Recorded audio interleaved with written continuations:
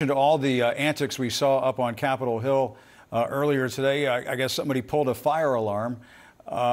Democratic Congressman Jamaal Bowman is under investigation for pulling a fire alarm in the House Cannon office building. Bowman's was identified by security footage, and his office says this was just an accident.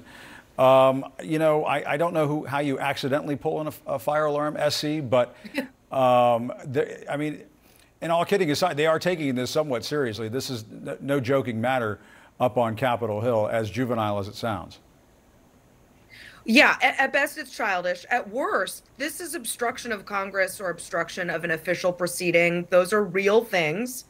And I don't know if he did this intentionally, and we'll have to wait to see. And we certainly shouldn't impugn him before we know more. We know he pulled it. He admits that. Why is the question. If it was intentional, that's real serious.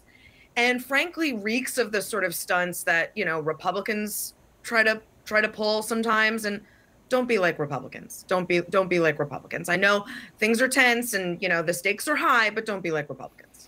Well, and at the end of the day, Molly, the bill passed. I mean, you were just saying before the commercial break, this was a win for Democrats. So, I mean, Congressman Bowman almost prevented a win for Democrats from occurring. So I suppose he has to, do some self-analysis on that. But we have a statement from his office, and we should note that Congressman Bowman, this is according to the statement from his office, says Congressman Bowman did not realize he would trigger a building alarm as he was rushing to make an urgent vote.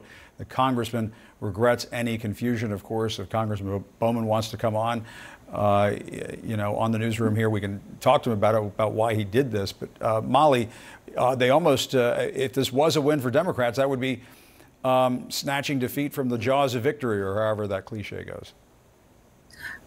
So I've interviewed Congressman Bowman a couple times, and he's, I know him, and I would say this: if you're a person, a pundit, the internet is actually losing its mind about this right now, and conservative pundits are furious.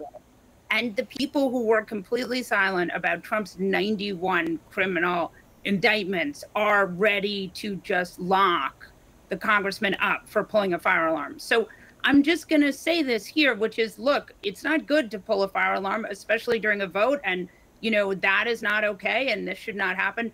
But if you have been completely silent, I mean, there was a congressman who said there was nothing wrong with a MAGA congressman who said there was nothing wrong with what happened on January 6th. He posted a photo holding handcuffs and said, "We're coming for you, Congressman." So I'm going to say that these people are in no position to try to lock someone up for pulling a fire alarm. SE? You're right. I mean, they have no leg to stand on, and I make this point all the time, right? If you weren't outraged about all the stuff that Trump was alleged to have done, the stuff we know Trump has done, you really don't have any business being outraged by anything, frankly, that Democrats do. But we, as good actors and intellectually consistent and honest people, we can say that was wrong. And especially if it was intentional, it was bad, and he shouldn't be sort of left off the hook because he's a Democrat or didn't do something worse.